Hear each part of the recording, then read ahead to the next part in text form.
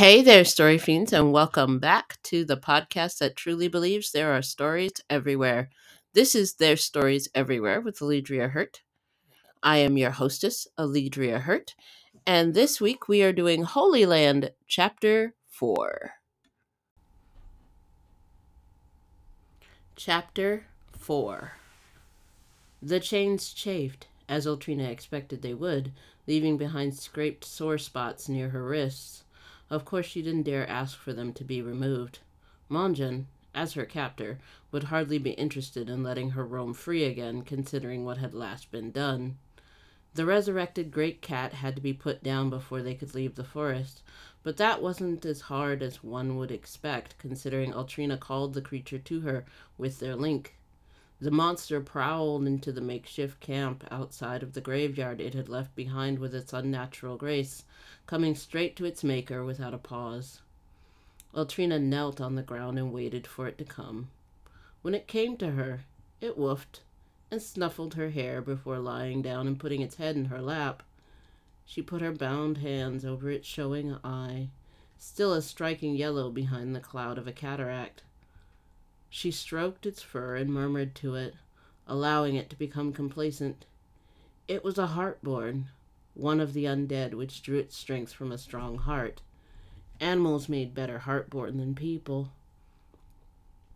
Ultrina pressed her hands harder against the bones of its face, feeling them start to crumble beneath the pressure.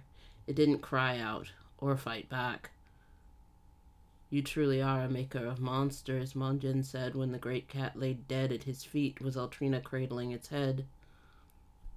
"I could say the same of you," Ultrina said without malice. "For what more are soldiers?" Monjan said nothing in response, but turned away on his heel to head to the horses which were pulling at their stakes, trying to get away from the entire spectacle. Ultrina stayed there a few moments longer, stroking the stiffening body of her creature. It had been loyal in its few days. A killer brought low by another like it and still capable of being something more.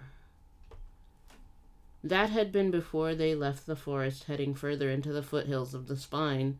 The mountains which made up the spine of the world were snow-capped all year round, but thankfully few needed to travel so high to traverse them. Ultrina did not like to think of what it would be like to have to travel the snow-cap, bound as she was. It was hard enough with the weight. Add in great cold, and she would want nothing to do with her current bonds. The three remaining of Monjan's troop, moved into a pass headed into the first valley of the mountains near where the forest ended. Monjan stopped them half a day's ride in before they fully made it into the valley. "I smell fire on the breeze," he said. Ultrina closed her eyes and took a hearty sniff of the air. There was indeed the smell of smoke on the breeze, yet she couldn't tell if it was a cook fire or a brush fire brought on by lightning. Fire could be a fickle friend in the best of circumstances. They didn't want to be trapped somewhere because of a fire out of control. With a sigh, Tal dismounted from behind Ultrina and stepped forward as if she would go on foot into the fire alone. "Where are you going?" Ultrina asked, voice rising in confusion. "I'm going to scout ahead and see what there is to see," Tal said before giving Ultrina a wan smile. "That is, if our expedition leader doesn't mind." Monjan waved her forward. "I'll stay here with the prisoner," he said. Tal was gone an hour, as the pair waited behind for what she would bring back. When Tal returned, Monjan had helped Ultrina to dismount, and the horses were feeding from the sparse grass. "There's a caravan in the valley. They're the fires you smell." Tal's report brought a frown to Monjan's face. "Can we avoid them?" "I think we might be better off joining them. They will ask questions about why one of our number travels bound. She wears the colors of the Royal Guard. Invoke your oath of silence." Ultrina kept her eyes closed, but listened carefully. Tal must have had a point, because Monjan didn't speak for a long moment. "Why do you want to join the caravan?" he asked. "They are going in the right direction. They have guards, which will help us to be protected against what's in the mountains. They have unspoiled rations, and the company probably wouldn't be too bad. Tall's assessment sounded good to Altrina's ears. Not to mention, more people would allow her to disappear into the crowd when the time came. There was no telling when that time would come, but she needed to ensure she was taken care of, and having others around to keep Monjin from pressing them too hard would be a good thing. Altrina, Monjin called her name. Tell me what you think. We may need the cover, Altrina said. Deal with their questions about me however you like. We may need the cover and the assistance. Sister Tal, Monjin said, invoking the name of Tal's station. I want you to go to them and ask if there is something we can do to assist them. If they are in need of swords, they can have it. I will even offer them passage on the King's Road if that is what it takes to get them to agree. Altrina flicked her eyes to the soldier when he mentioned the King's Road. No one but official messengers and those who bore the seal of the king were allowed to use the King's Road for any reason. If you were found on it without the appropriate seal, then you could be detained or even killed. Monjin wanted their assistance. Badly. Why? The question rattled in Altrina's head like knucklebones for divination. Why did Monjin want them to join the caravan so much now? It wasn't as if he were truly swayed by what he had been told by Tal, or even her answer. Therefore, there must have been something else. Altrina put the thought away in her mind. She didn't need to worry over it. If they made better time because of the caravan, all the better for her, because the sooner she could get these bindings off. The trio approached the valley, and those who were already in it with caution. There was no telling how they would be received. Altrina put her hands against the pommel of her saddle to hide the fact that her hands were bound together. The immediate question of who she was, or why she was traveling with a royal guardsman and a sister, were those she would prefer not to answer.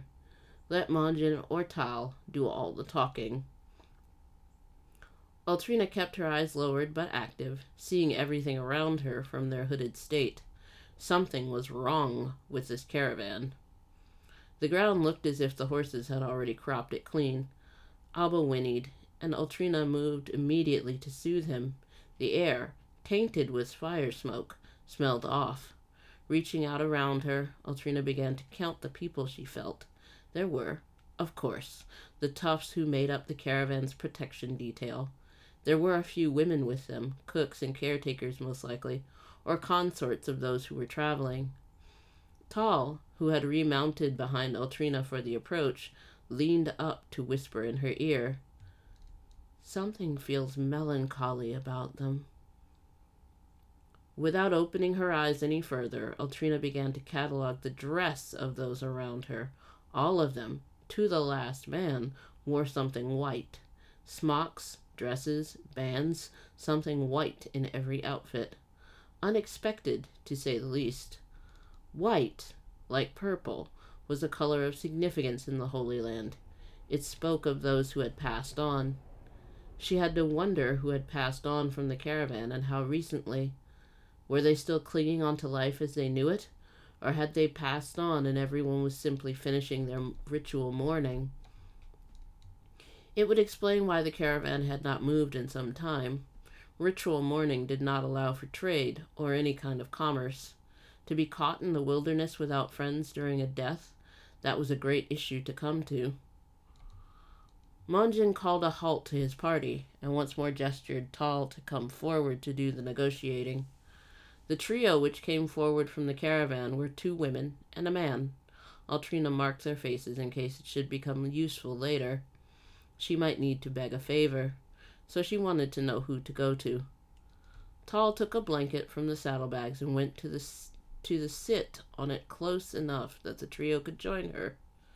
I did not bring drink, Tal said, because I fear we have come to a hard time for you.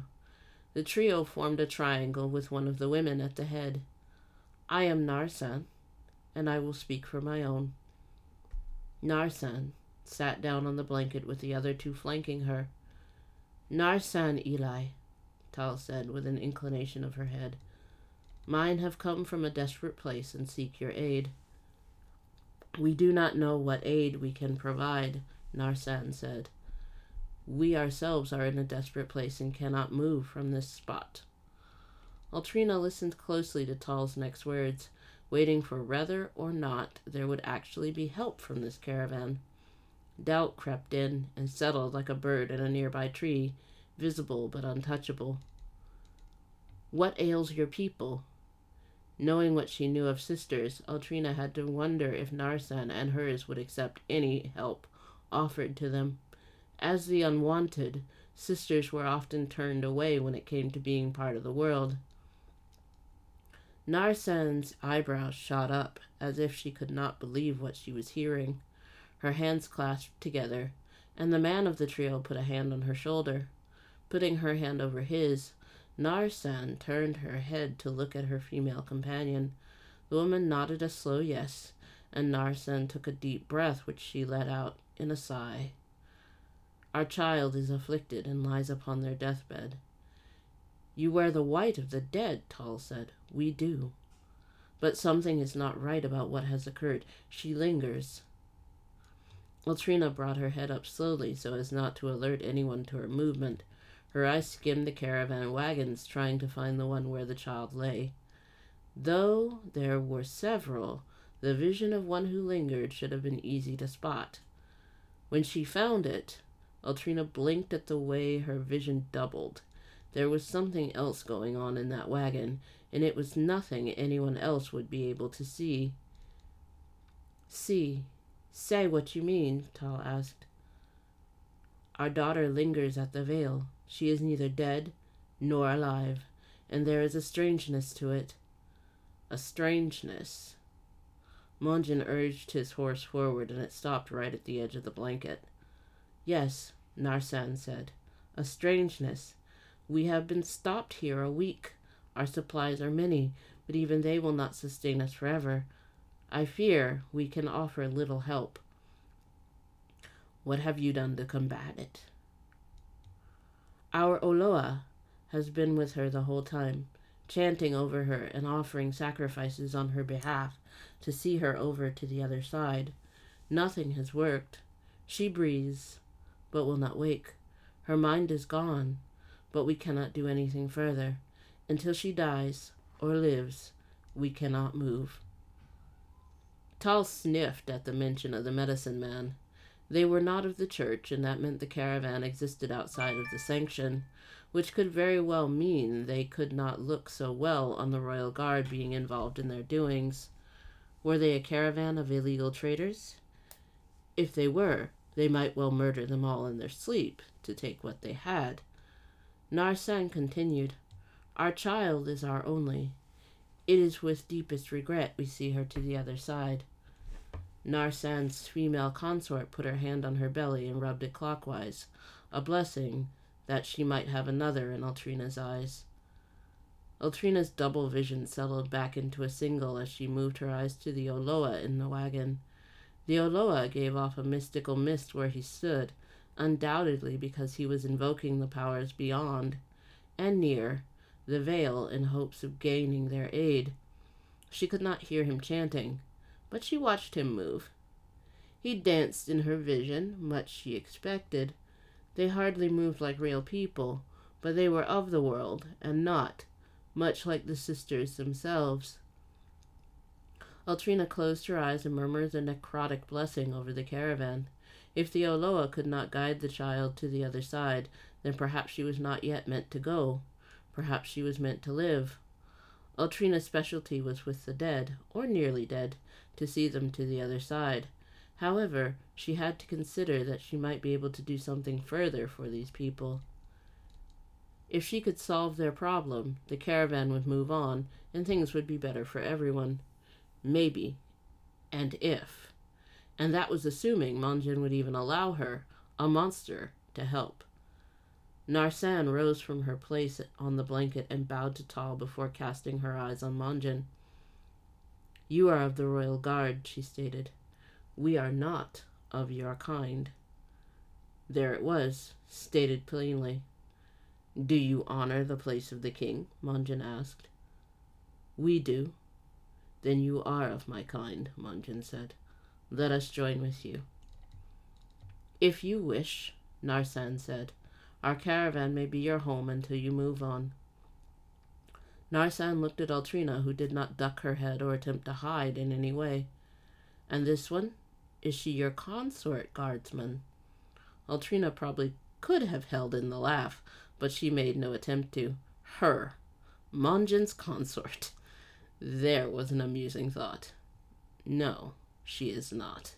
We travel as three together, but unbound to one another, Monjin said. We offer unbound their own bedrolls, Narsan said, though if you would prefer a wagon for the three of you. Tal nodded at Narsan's assessment. The woman was astute, which Altrina considered quite a good thing. Narsan did not ask why they traveled together as the unbound, but then again, perhaps she didn't care. The affairs of those she did business with were perhaps just as often her business as they were not. Narsan led the group back toward the caravan. Tal walked with them, but slightly behind, having thrown the blanket over her shoulder. The small woman, with her hair covered, looked vaguely out of place to Altrina. However, she had to consider, as a sister, this was often true. The caravan, with its wagons painted maroon and gold, stood out against the landscape as they caught the light. The green and brown of the growing mountains offered quite a backdrop. Altrina did not attempt to dismount when they reached what looked as if it were the guest wagon. No crest beyond that of the caravan proper adorned it to say it belonged to a triumvirate. This will be your wagon. Feel free to hitch your horses to it and settle inside, Narsan said. Altrina waited for Monjin to help her dismount. Having her hands tied, she could ask Alba to kneel and dismount that way, but Altrina didn't want to press her luck. For now, she needed to play things as carefully as possible. Monjin assisted her in dismounting, and Narsan noticed, perhaps for the first time, that Altrina's hands were bound. However, the woman said nothing.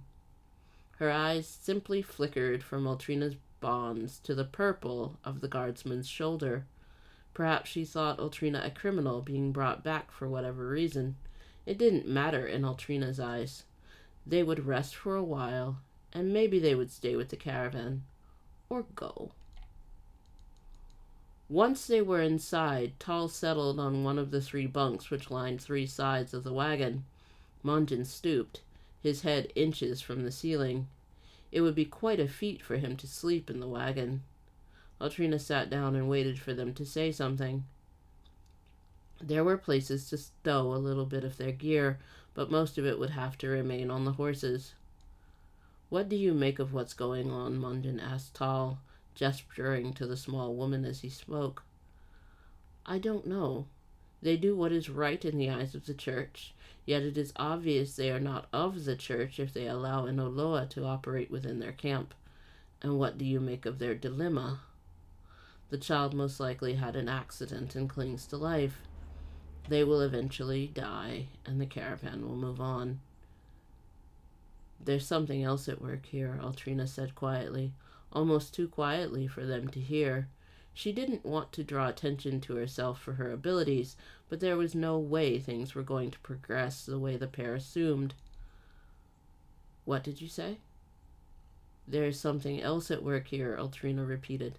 Something the Oloa might not be able to deal with, but which will keep the child alive indefinitely.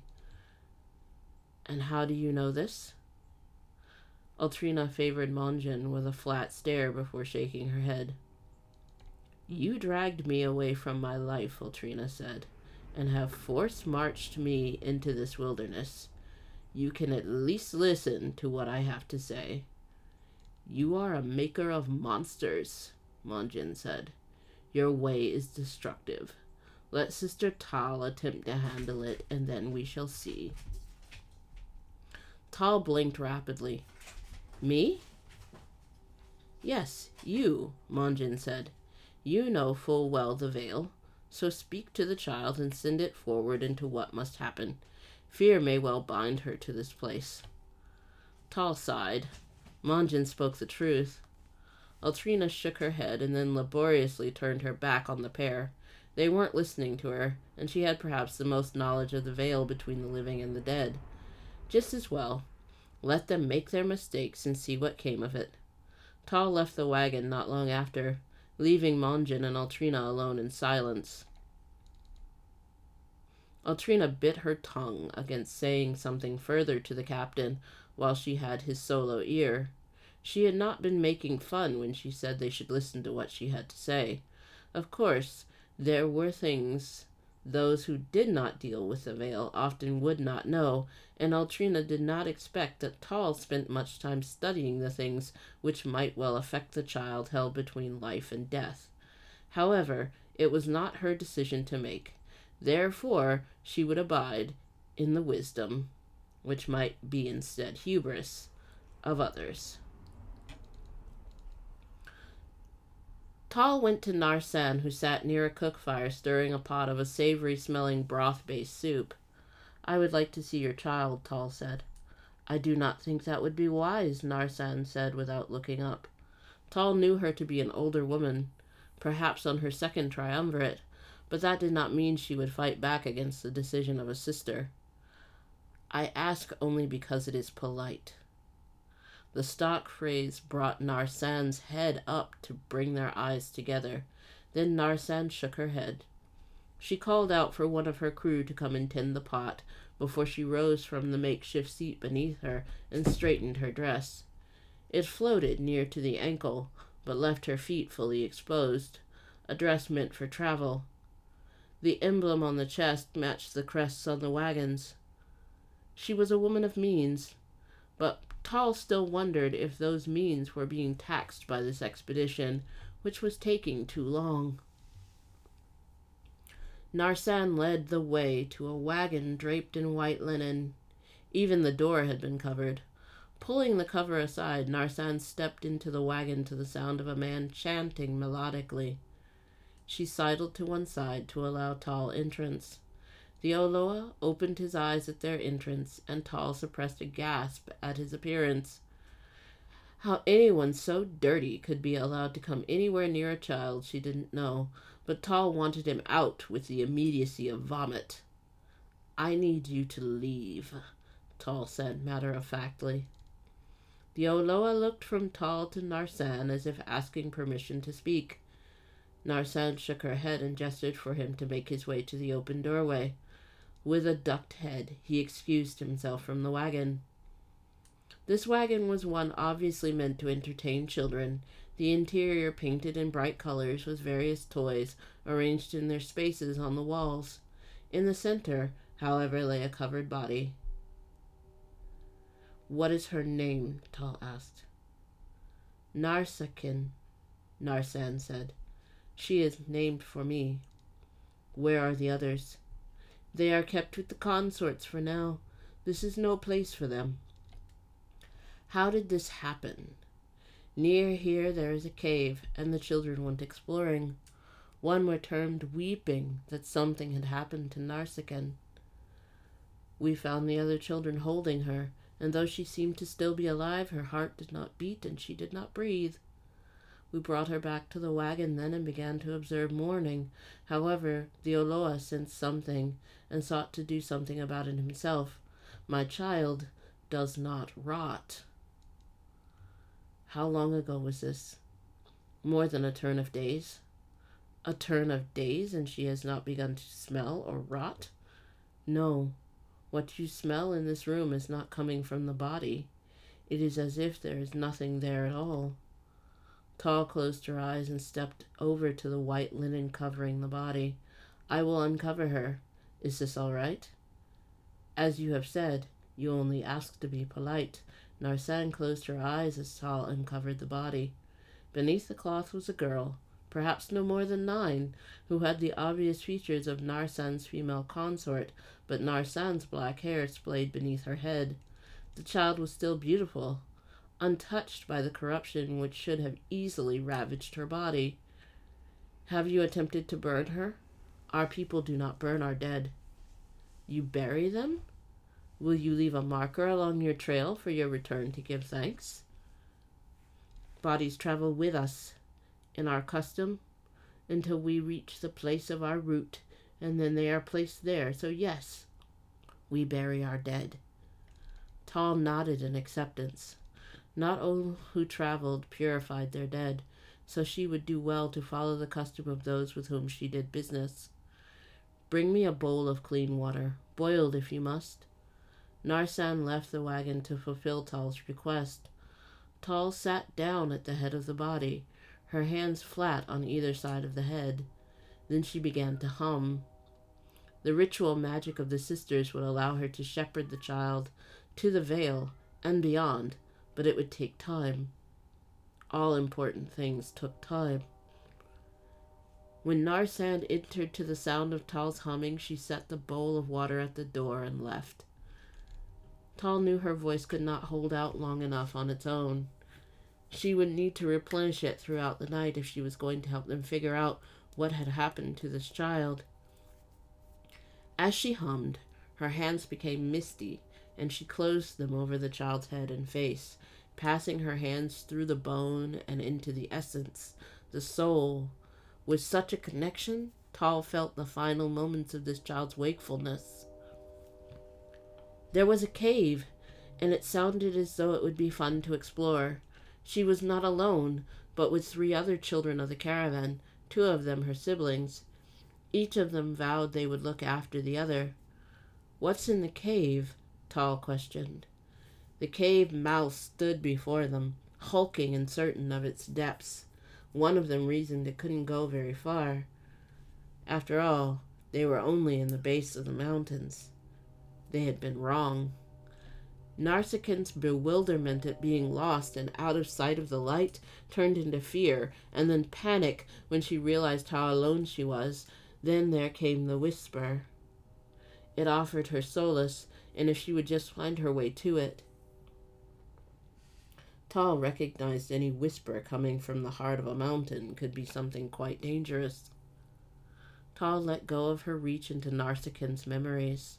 A whisper from the heart of the mountain, Tal murmured to herself before crawling to the bowl of water and picking it up to take a sip. What darkness resides near here that it would take a child? Without putting the bowl down, Tal rose to her feet and began to pace. Whatever was going on here, they needed to investigate the cave and its whispering presence. Sighing, Tal considered Monjin's view on the idea. He would probably find it unnecessary, because he knew little of how magic truly worked. To defeat something like this, she needed to take it on at the source. The child was a candle, lit by a bonfire. Without getting rid of the bonfire, there was no point in extinguishing the candle. Tal stopped, took another sip, and shook her head. If she was going to find out what happened, she needed to either dive deeper into the child's mind and risk becoming trapped there, or go out and see the cave itself and risk becoming trapped there. There was no way to handle this which did not involve her risking her own life and limb. Life is sacred. Her oath to the sisterhood meant that everyone else's life was worth more than her own. However, to risk her life, she would see this child move on to the afterlife or restored to the life she had left. Monjin would have a vision of what she should do and an opinion about her choices because he was her commanding officer. Tal placed the bowl down on the floor and once more knelt beside the body of Narsikin. Each child born comes from starlight, she murmured. Then she placed 3 fingers at the top of the child's head. Those fingers plunged through the child's forehead and back into her spirit. Tal did what she could to emanate peace through her being to the child beneath her. Thrown backwards hard enough to impact the wall and shake the wagon, Tal blinked her eyes rapidly as the world began to fade at the edges. Her mouth formed a word that her throat did not utter, and she dropped her head to the wagon floor and lay there unconscious. Awakening some time later, Tal blinked again. The wood beneath her cheek had grown warm from the time she spent lying there. What the? Her eyes focused on the first things they saw. A doll, a cloth rag doll made to amuse a small child, but a moment later, Tall gasped. The doll floated a good foot from the floor or of the wagon without a thing touching it and gave off the faintest of a green glow. In the center of the room, Narsicon floated as well, the linen sheet having fallen from her body to reveal how she had changed. Her eyes were open in hollowed sockets and white as the morning shroud. Tall shivered as she pulled her knees underneath her and moved to stand. What's happening? Tall tried to piece together what was going on. She had, a moment earlier in her mind, touched the soul of the child. Then she remembered being dealt a great blow as though a giant had thrust her backward and into the wall. Barely turning her head, Tall tried to take in the entire wagon. The toys all floated in their spaces, bobbing as though in water like the child before her. What's going on? Tall asked. She had never seen anything like this before, nor had her training prepared her for the eventuality of seeing it in truth. Get out, said a strong voice from Narsicon's mouth. No child spoke with such force or authority. A moment later, the toys ceased to simply float, but they gathered, summoned, to the center of the room, forming a ring around the girl. Get out, came the command again. Tall considered running, ducking around the toys and the girl, and going to the door of the wagon. However, she didn't dare just leave and allow whatever presence had taken over Narsicon's body to remain unchecked. Certainly, there had to be something she could do. The doll came at her first. It spun through the air under its own power and hit Tall's hands as she protected her chest. A toy wagon came next and splintered against the barrier Tall erected to keep herself safe. This was getting her nowhere. Another toy, thrown with much more force, shattered against the shield. Whatever inhabited the girl intended to pummel Tall into submission. Tall counted the remaining toys and considered her barrier. It might survive all those hits, or it might not. Even if it did, there was no telling what else might come out of this. Flinching away from another broken toy falling to the floor, Tall again considered how she could get away. This was beyond her. Perhaps even beyond an elder sister, and Tall had not the training for that. The barrier showed cracks where another toy hit it. She wouldn't be able to survive for too much longer without another plan. An offensive spell might well have done her better, but she didn't want to damage the child. Whatever was happening, she was merely a victim of it. There was no reason for her to destroy the little girl along with the entity which had come to them. Sidling to one side, Tall kept her barrier up for as long as she was able. Then when she dropped it, she ran, throwing herself toward the door. She hit it and fought to open it, trying to swing it both inward then outward, yet neither worked. It was stuck tight. She pressed her body against it and a toy shattered against the wood near her head. Sinking to the floor, Tall screamed for help. She could only hope help would come before her death did. There you have it, Story Fiends. That was Chapter 4. If you want to read ahead, Chapter 5 will be available on my Patreon. That is www.patreon.com/AlidriaHurt. And you can go ahead and read ahead.